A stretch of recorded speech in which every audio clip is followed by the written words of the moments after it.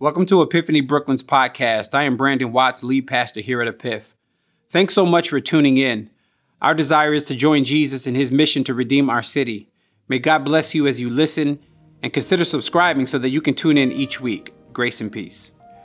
Epiphany Church, how are you doing? Are you ready for God's word today? My name is Stephen Chandler, the senior pastor of Union Church, your brother from another mother all the way down in Maryland. And I'm honored as we get to conclude our series today called Crossing Over. Crossing Over, go ahead, grab your Bible, turn to the book of Joshua chapter 5, verse 13. And I just want to take an opportunity and scream, shout, honor your amazing pastor, Pastor Brandon, Pastor Ty. We are grateful. We are thankful for you. What you are building here is nothing short of a move of God. And I am telling you, your best days are ahead of you. I feel like my whole purpose of being here, my mandate, is to prepare you for the God-sized miracle that is heading your way. I'm telling you, you think things are going to just continue on the way that they are. You're going to step into a move of God that you never even thought to pray for. I just sense that in my being. Hey, let's jump into God's word. Joshua chapter 5, verse 13, it says this. And it came to pass when Joshua was by Jericho. Read the verse. No, I got to preach for a second. He was by the miracle. He wasn't in the miracle. He was in the proximity of it, but he had not yet maximized it. He said, when he was by Jericho, that he lifted his eyes and looked, and behold, a man stood opposite him with his sword drawn in his hand. And Joshua went to him and said to him, are you for us or are you for our adversaries?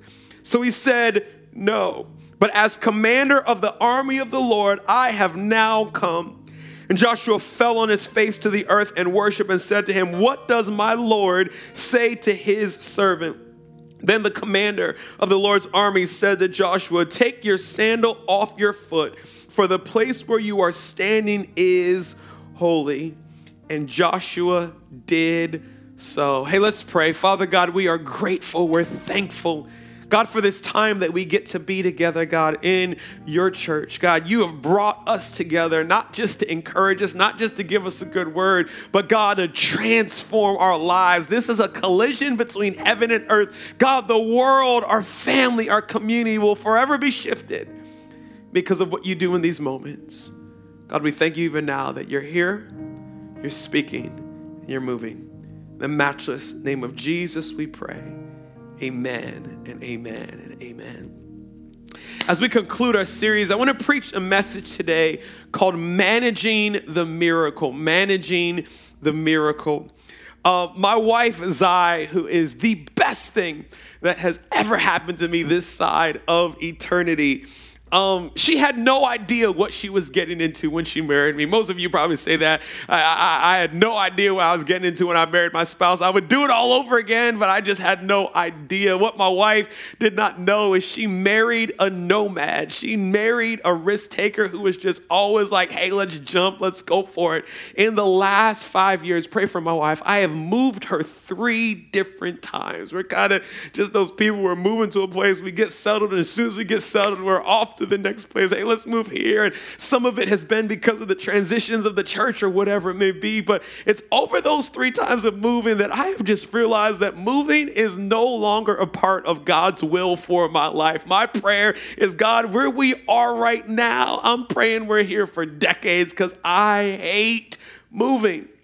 I mean, you have all the drama of packing up all of your stuff. And it's amazing how you don't realize, like you'll watch that show Hoarders on TV and you'll laugh at those people not realizing that we are all secretly hoarders. Even those of you who trash stuff for a living, we still have a bunch of junk that I don't know how it got here. It's all my wife's. I don't know where it came from. And it's just like, where did this stuff come from? You got to pack it all up. You got to bribe some friends to help you move and for some measly piece of pizza or whatever it may be. And here you are playing Tetris, trying to get all your junk in the back of a truck. And here's what I hate about moving the most.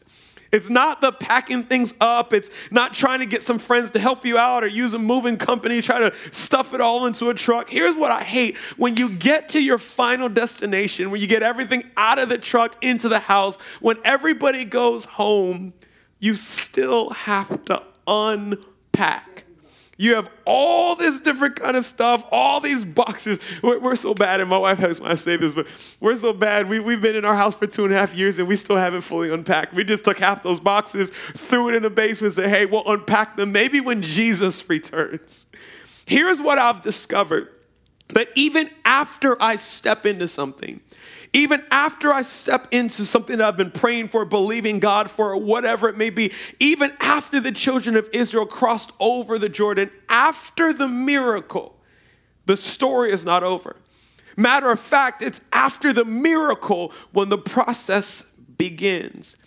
Because if I am just satisfied with crossing over, if I'm just satisfied with the miracle, if I'm just satisfied with moving in, I'll never maximize all that God has for me unless I learn how to manage the miracle on the other side. We've been following the children of Israel during that season where they crossed over the Jordan River. And they said, hey, we are going into the promise that God has for us. They left 2.5 tribes behind because they wanted to settle. They finally made a decision. We're going to take a step of faith. We're going to put our foot in the water. Then they crossed over to the other side. The Bible says the first thing that they did when they crossed over is they set up a monument. They put stones in that Jordan River, a memorial unto God of the miracle that he had done in that place. It's so important that as God moves in our lives that we never forget to go back and to praise him and to thank him and adore him. Hear me. The second you stop praising God for past miracles is the second you're going to lose faith that he can do new miracles in your future. It says after that they had built that memorial, then all the men in the city, they were circumcised, which represents a setting apart, a being cut away from the things of the world and being committed unto God. It's so important that we realize that when we cross over into all that God has for us, that's a time for us to lean into God, to live set apart unto God and not unto ourselves. But it said all that had taken place, the children of Israel, they weren't in Jericho, they were by Jericho. They hadn't yet stepped into all the promise that God had for them. They had crossed over, and there was this encounter where Joshua, the leader of the children of Israel, he was kind of just wandering around doing on the deal, and the Bible says that he encountered a man with a sword. And he comes up to this guy and he says, hey, I feel like Joshua, he was a Baltimore guy. Hey, oh, well, what are you doing around here? Are you for us or are you against us? What cracks me up about this passage is this was the same punk Joshua that God had to say like 11 times, be strong and courageous, be strong and courageous. Hey, Joshua, be strong. Hey, Joshua, be courageous. I don't know what happened to Joshua. He got one little miracle under his belt. He got one little parting of the Jordan River. And next thing you know, Joshua thought he was the, hey, are you for us or are you against us? And the angel of the Lord looked at him. And I feel like the angel of the Lord was from Baltimore too, because he said, no. No what? Are you for us or against? No. In other words, I don't got to explain myself, but I have now come. I'm the angel of the Lord. Here's what I discovered. That even after a miracle, if I don't understand that a miracle is the beginning of the process, it's not the end of the process. I could find myself in a position where I have a miracle, but I don't know how to manage it. I don't know how to act. Maybe you're in a situation right now where you're single and you're believing God for a spouse. Well, hear me, that spouse is coming. And then how you're going to act. Because your greatest prayer right now, when it's answered, it's not the end of your story. It's actually the beginning of your story. Maybe you're launching out to start your own business and you're petrified. You're not quite sure if you're going to get the revenue or the contracts or the employees or whatever. Hear me, the revenue is coming. The contracts are coming. The employees are coming. And when they come, how are you going to act? Hear me. God is going to send more souls to Epiphany Church than you can even manage. God is going to send more locations that you can even pray for. The question is, when he does, how you going to act? Because if we don't have our mind on God will, I was actually talking to your pastor about this. I was saying so many of us, we plan for failure. We plan for our promises not to come to pass, for our prayers not to be answered. So many of us, we don't plan for success. And hear me, the lack of planning for success can be as painful as failure. We don't plan for God to do great stuff in our lives. When he does, we're not going to know how to maximize it. As we were talking about over the last few weeks, 2.5 tribes from Israel, they decided to settle and they never went into the promised land. But watch this. Of the 9.5 tribes that did go into the promised land, not one tribe, hear me, cleared all the land that God had for them. Not one tribe drove the enemy out completely, the one that God desired. Even though they stepped into the promise, not one of them maximized the promise that God has for them. And hear me, my prayer is not just that you would have a marriage, but you would maximize that marriage unto God. Not just that you would have a ministry here in Brooklyn, but you would maximize every opportunity that God has given you, that you would maximize your finances and your relationships. I don't just want a miracle, I want all that God has for me. The thought crossed my mind, why is it that they were not able to maximize that miracle? And a couple thoughts crossed my mind. The first one is this, that they forgot it was a battle. Whenever I get into a situation where I've stepped into a move of God, but I'm not able to maximize, it's because we forget that even after the miracle, there is a battle. The Bible says that Joshua came and he saw this angel and there was a sword in the angel's hand. Now, just for fun, you need to understand this was not an angel. This was the angel. Whenever the Bible says the angel of the Lord, the commander of the army, whenever it uses a capital letter, it's talking about Jesus Christ himself. Joshua was in the presence of Jesus. How do we know this? Because he dropped flat on his face as soon as he realized who he was in front of. And you don't do that for anybody but God. And here's the thought that crossed my mind. If Jesus had a sword in his hand, where was Joshua's sword? If Jesus had drawn his sword, then Joshua's sword should be out. If Jesus is ready to fight, then Joshua should have been ready to fight. But he had become complacent. He was so happy about yesterday's miracle that he forgot that there's a battle ahead of him. Hear me. And on the other side of every miracle, there's a battle. Another reason why we don't maximize all that God has for us is because we think it's all about us. Joshua said, "Are you for me or are you against me?" And the angel said, "No. There's not just two sides. It's not what works out for you, what doesn't work out for you. It's what doesn't work out for God. What is God up to?" The last reason why we fail to maximize miracles is because we overlook God encounters. Joshua said, "God, are you for me or are you against me?" He said, "Neither." He said, "The place where you're standing is holy ground. Take off your sandal." These are the same words that God spoke to Moses when he was coming past the burning bush. In other words, what he's saying is, you're missing out on this moment. This is not just a normal moment. This is not just a moment encounter. This is a divine encounter that's going to change the trajectory of your life. I've discovered that if I get complacent, if I get kind of focused on how it affects me, if I get complacent, I'll step into a miracle, but I'll forfeit it. You know how the Bible says that God's word, it returns 30, 60, or 100-fold. In other words, you can maximize 20% of the miracle that God had for you, ouch, and leave 80% on the table. You can maximize 60% or you can maximize 100%. I don't know about you, but I'm just spiritually greedy. I want everything that God has for me.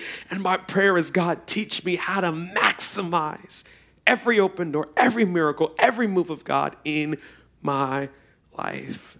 I want to give you just three quick thoughts. How do I maximize the miracle that God's given me? The first one is this: remain battle ready. If you're going to maximize the miracle that God has for you, remain battle ready. There's this phrase in the business world that nothing fails like success. There's nothing like success that will cause you to rock back on your feet, cause you to get complacent, cause you to begin to take things for granted. I always say this, whenever it comes, I don't know if you're a sports fan, I've done well. 4 weeks and I haven't used one sports analogy. I'm redeemed. God's working on me, but I'm just a sports junkie. I love football, love basketball, love almost anything. And every time it comes to championship season, whether it's the Super Bowl, whether it's the NBA Finals, the World Series, or whatever it may be, oftentimes when I'm picking who I think is going to win, it's normally going to be the team that lost the championship last year. And what do you mean by? There's something about the taste of defeat that puts a hunger and a desperation inside of you that the taste of victory kind of just takes away. There's something about being successful that sometimes you're just not as hungry, you're just not as passionate, you're just not as desperate as you were before you experience that success. If you're going to take hold of all that God has for you, you have to learn how to remain battle ready. I remember one of the greatest victories we experienced in our church was actually a building that God gave us about 2-3 years ago. We were in a portable location. We were in a high school auditorium, and the church was growing. We just didn't have our own facility. And I remember standing up in front of the entire church and said, hey, we have to raise $1 million before we're able to purchase or even lease the facility that we need. And no pressure whatsoever. It'll probably take us about 2 years to be able to save and raise that money. So I was really kind of just being a good leader and trying to help them see, like, hey, we're going to be here for the next 2 years. Well, long story short, 4 weeks later, a church reached out to us and said, hey, we have a building that we've invested $800,000 of renovations to. It's already taken care of. We just want to walk away. Would you be interested in taking over that building? Watch this. God did in 4 weeks what I thought was going to take 2 years. I mean, it was a miracle. I announced it in the church a few weeks later. Everybody went crazy. We were ready to go. We went in, we renovated, we packed up all that other good stuff. And I remember that day that we moved in on that first Sunday, it was like revival in that place. We were bugging out. We were celebrating. We were screaming. It was amazing. Well, watch this. 4 weeks after we moved into that new building, our church doubled in size. You got to understand the story of our church. For the first 7 years, we had never doubled. We had just grown what I thought to be slowly and consistently. And all of a sudden, in 4 weeks, we doubled in size. Well, come on, praise God, we've doubled. Amen. You know what doubling in size means? It means double the kids to take care of in kids ministry. It means double the volunteers. It means the service doubled. I mean, all of a sudden, all of this new responsibility came on us. And if I could be honest with you, we were so busy celebrating the miracle of the building that it never even crossed our mind that there was something on the other side of it. Hear me. You're going to maximize all that God has for you. You have to remain in a ready position. I'm battle ready. But hear me. Don't ever miss the fact that the battle is not yours. While we're battle ready, we're not ready to go fight the battle by ourselves because it's God who fights for us. In 2 Chronicles chapter 20, verse 15, it says this, "Thus says the Lord to you, do not be afraid nor dismayed because of this great multitude, for the battle is not yours, but God's."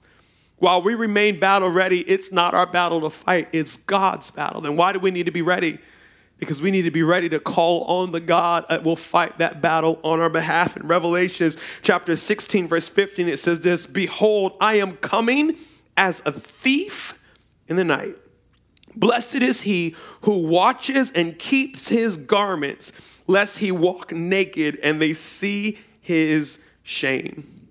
This is probably one of my favorite passages. I actually just preached a message called "Stay Awake and Keep Your Clothes On."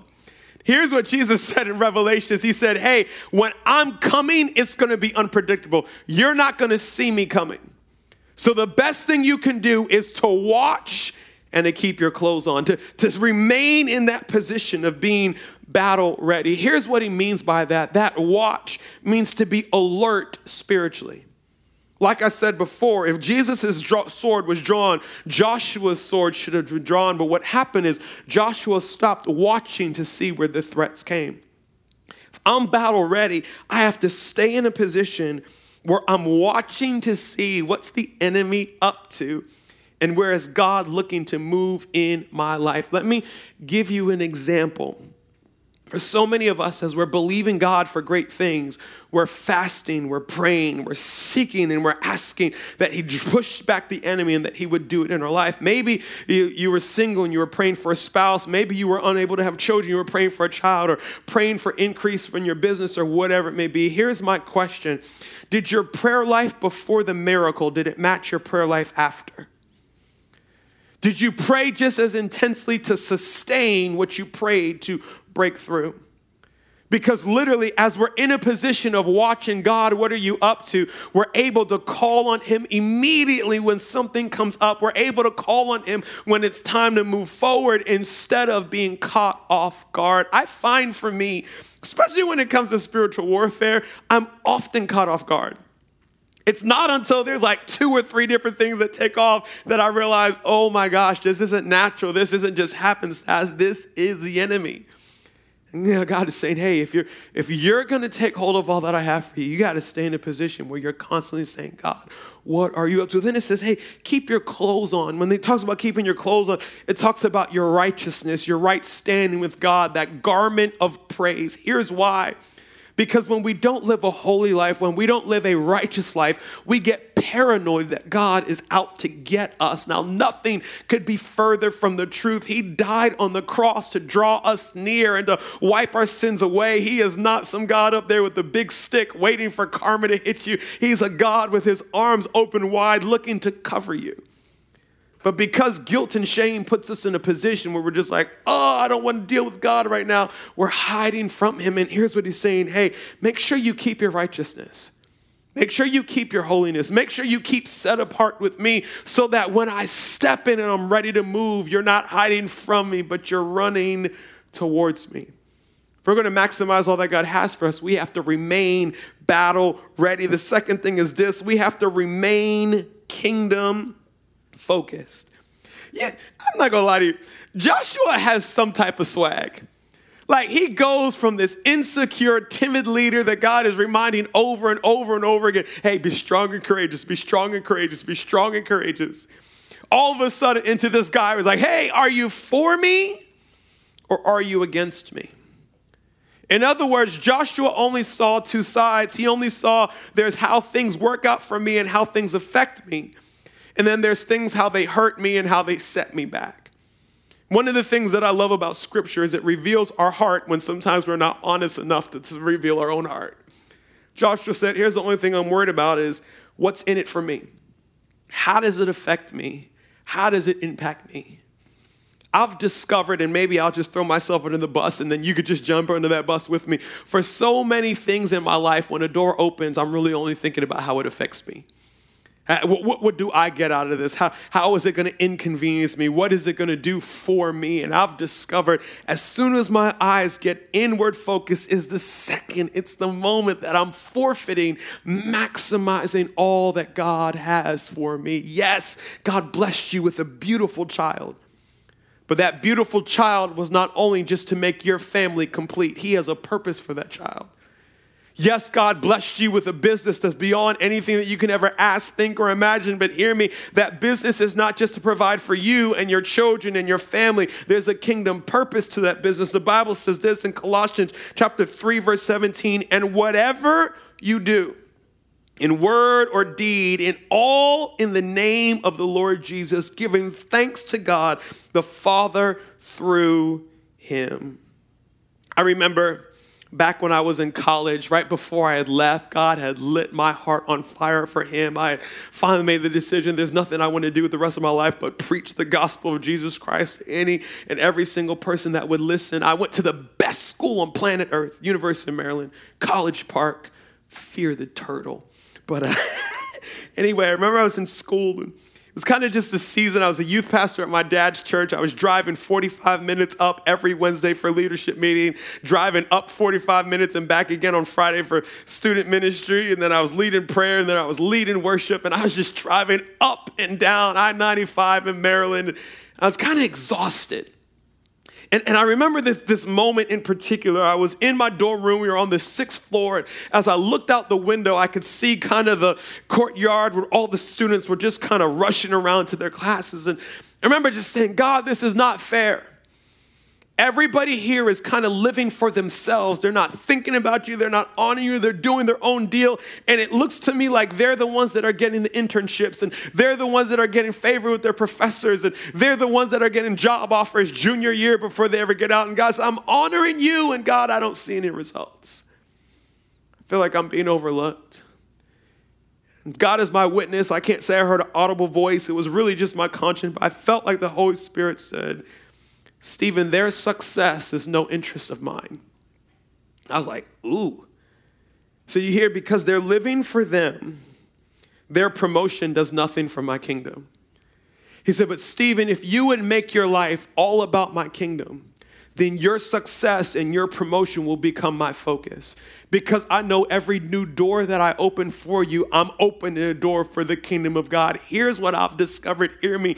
If I can turn everything that I do into advancing the kingdom of God and not just advancing Stephen, then God will actually have a desire to advance Stephen, because he knows everywhere Stephen goes, Jesus is going to be glorified. Every door that I open for him is not going to be a door that he opens for him. It's going to be a door that he opens for the kingdom. Hear me. If God gave you a promotion, would the kingdom get a promotion?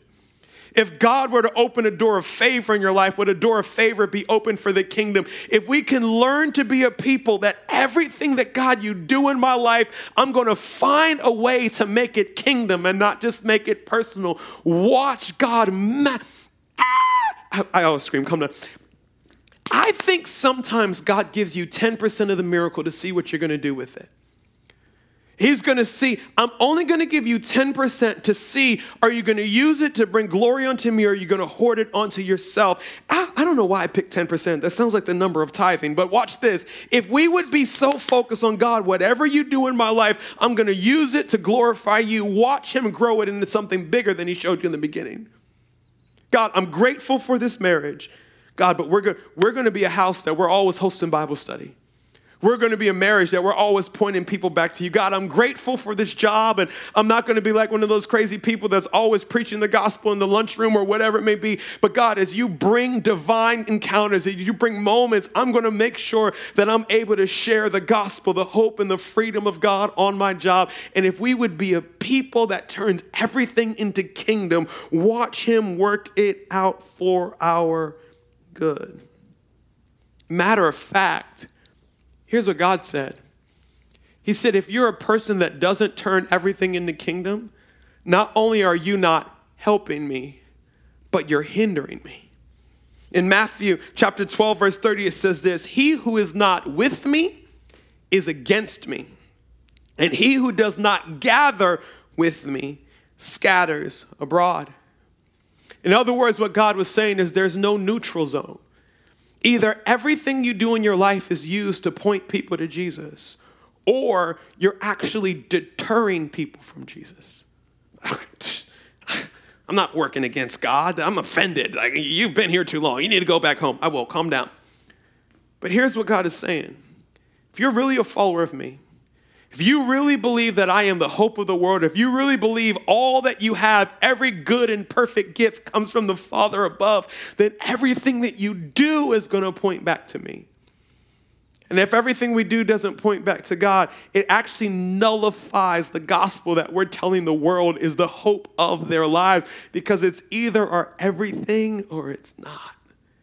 God says, hey, if you would be a person that, God, everything you give me, I'm going to figure out how to give it back to you. Watch him grow it bigger and greater than you could ever ask, think, or imagine. The last thing is this. We got to remain on our face. Remain on your face. So here it is, Joshua. I love how Joshua bounces back quickly. He's all confident. Are you for me or are you against me? Neither. The commander of the Lord's army and I've now come and said instantly, Joshua drops on his face. The angel said, take your sandals off, for the place where you stand is holy. Watch this. It's on Joshua's face that angel said, here's how we're going to take Jericho. You're going to march around 6 times in silence. On the 7th day, you're going to march around 6 times. And on the 7th time, you're going to shout. And in that shout, you're going to see those walls come down. Watch this. It's in that position on his face that God downloads supernatural strategy to take hold of the miracle that he had for them. Yes, they had gotten over the Jordan, but the Bible said they were by their promise, not in their promise. I've discovered that God will download things into my heart when I am on my face, when I'm desperately pursuing him, that he will not give me in any other way or season of my life. To be honest with you, what God's done through my life, I didn't pray for it, and it's blown my mind. But I know why. I remember in those moments of being 16 years old and I didn't say break in, I had the key, but I broke into my dad's church on a Friday night. Everybody out at the football game or living their life. And I'm just on the keys playing, tears streaming down my face as I'm worshiping God. I remember at 16, God showing me visions of what I'm walking in now at 34. I remember those moments of just kind of being locked away with God, where God began to tell me who he had called me to be, regardless of who people wanted me to be. When God told me, hey, I'm putting words in your mouth that's going to transform people's lives, even though you're too shy to speak to one person right now. Here's what I've discovered. It was those seasons of desperately pursuing God that he downloaded vision and strategy in my heart for what he's called me to do in this moment. When I stay on my face, God gives me everything that I need to maximize the miracle. Here's the problem. Y'all, it's hard to stay on your face. It's easy to drop on your face when life has knocked you down. When sickness is ravaging your body, when there's contention in your marriage, when there's drama here or drama there or whatever, maybe it's kind of easy to be desperate for God when you have no other options around you. I've found my greatest struggle is not when things are bad. The greatest struggle is after I've experienced the miracle. After I've experienced the goodness of God. After God's opened a door that I didn't see him opening. After God's blessed me in a way that I didn't even know he could bless me in. And I was like, man, this is good. And Stephen, here's been my greatest struggle. How do I keep a desperation for God when there's not much for me to cry about in my life? How do I keep a heart posture where I'm down on my face saying, God, speak to me, when there's so much for me to stand up and look at?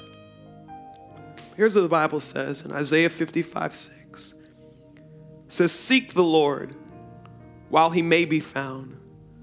Call upon him while he's near. This verse is something that people kind of wrestle with. Oh, and I thought God was Emmanuel. I thought he was always near. It's another passage that seeks the Lord before it's too late. And I've realized that it's never that God leaves me.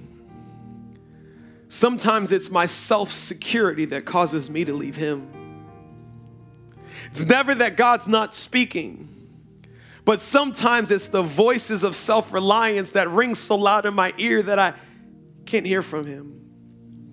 And I think what Isaiah is saying is, hey, before you get so locked in on what he's already done and the success that you already have, make sure that you stay in a position where you're desperately seeking him. Make an attitude in your heart that there's nothing that God can bless me with that will deviate my attention from pursuing his face and not just his hand. And watch this. God won't just give you a miracle. God won't just answer a prayer.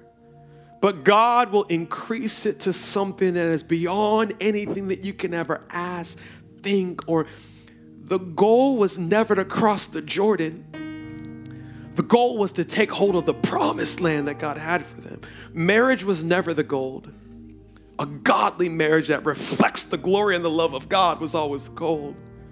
Having children was never the goal. Raising world changers was always the goal. Having enough money not to worry about bills was never the goal. Having more than enough so that we could be generous on every single occasion and through our generosity bring glory unto God was always the goal. Let's never become a people where we're so enamored with the first step that we allow it to deviate us, to take our desperation for God away. Let us be a people where we say, God, we want your face more than your hand. I'm telling you, if we would be a people that we stay in a position of desperation towards God, no eye has seen, no ear has heard, no mind can conceive what God has in store. I love you. Hey, can I pray for you? Father God, we're grateful. God, that you have been good to us. God, you've been more good than we can ever comprehend. God, you've done things in our lives that we didn't even know to pray for. And yet, God, you have just begun. And God, you are going to see this work to completion. God, I pray over this church right now. God, they haven't even scratched the surface of, God, what you want to do through Epiphany. But God, as we lean into you, God, we know you're going to drive back the enemy. God, you're going to open doors that no man can shut. You're going to use us in ways that we never thought possible. Right where you're sitting, can you pray this prayer with me? Say, Holy Spirit, what are you saying to me? Just give God a moment to make this time, to make this message personal to you. Maybe you find yourself in a position where you're taking this journey of life, but you're doing it without the giver of life himself, and that's Jesus. Maybe you're like me and you grew up in church. You just never had a relationship with the God of the church. Or maybe all of this is new to you. Somebody sent you a link and you just kind of tuned in. But here's what I know. It doesn't matter how far you've drifted. It doesn't matter how ashamed you are of your life. There's a God that loves you just the way that you are, but he doesn't want to keep you the way that you are. I know that he's just waiting for you to take one step towards him. If you say, Pastor, I don't even know how it's all going to work out. I just know I'm tired of doing this thing without God. I need him in my life. If that's you right where you are, whether you're coming to God for the first time or you're returning to God, can you pray this prayer with me? Say, Lord Jesus, thank you for wanting me. Thank you for seeing me. Thank you for having a plan for me. Thank you for so believing in me that you were willing to die on a cross so all my sin, all my mistakes can be erased. Today, I surrender. I give you full control of me. Be my Lord, be my Savior, and use me for your glory. In Jesus' name, amen and amen and amen. I love you.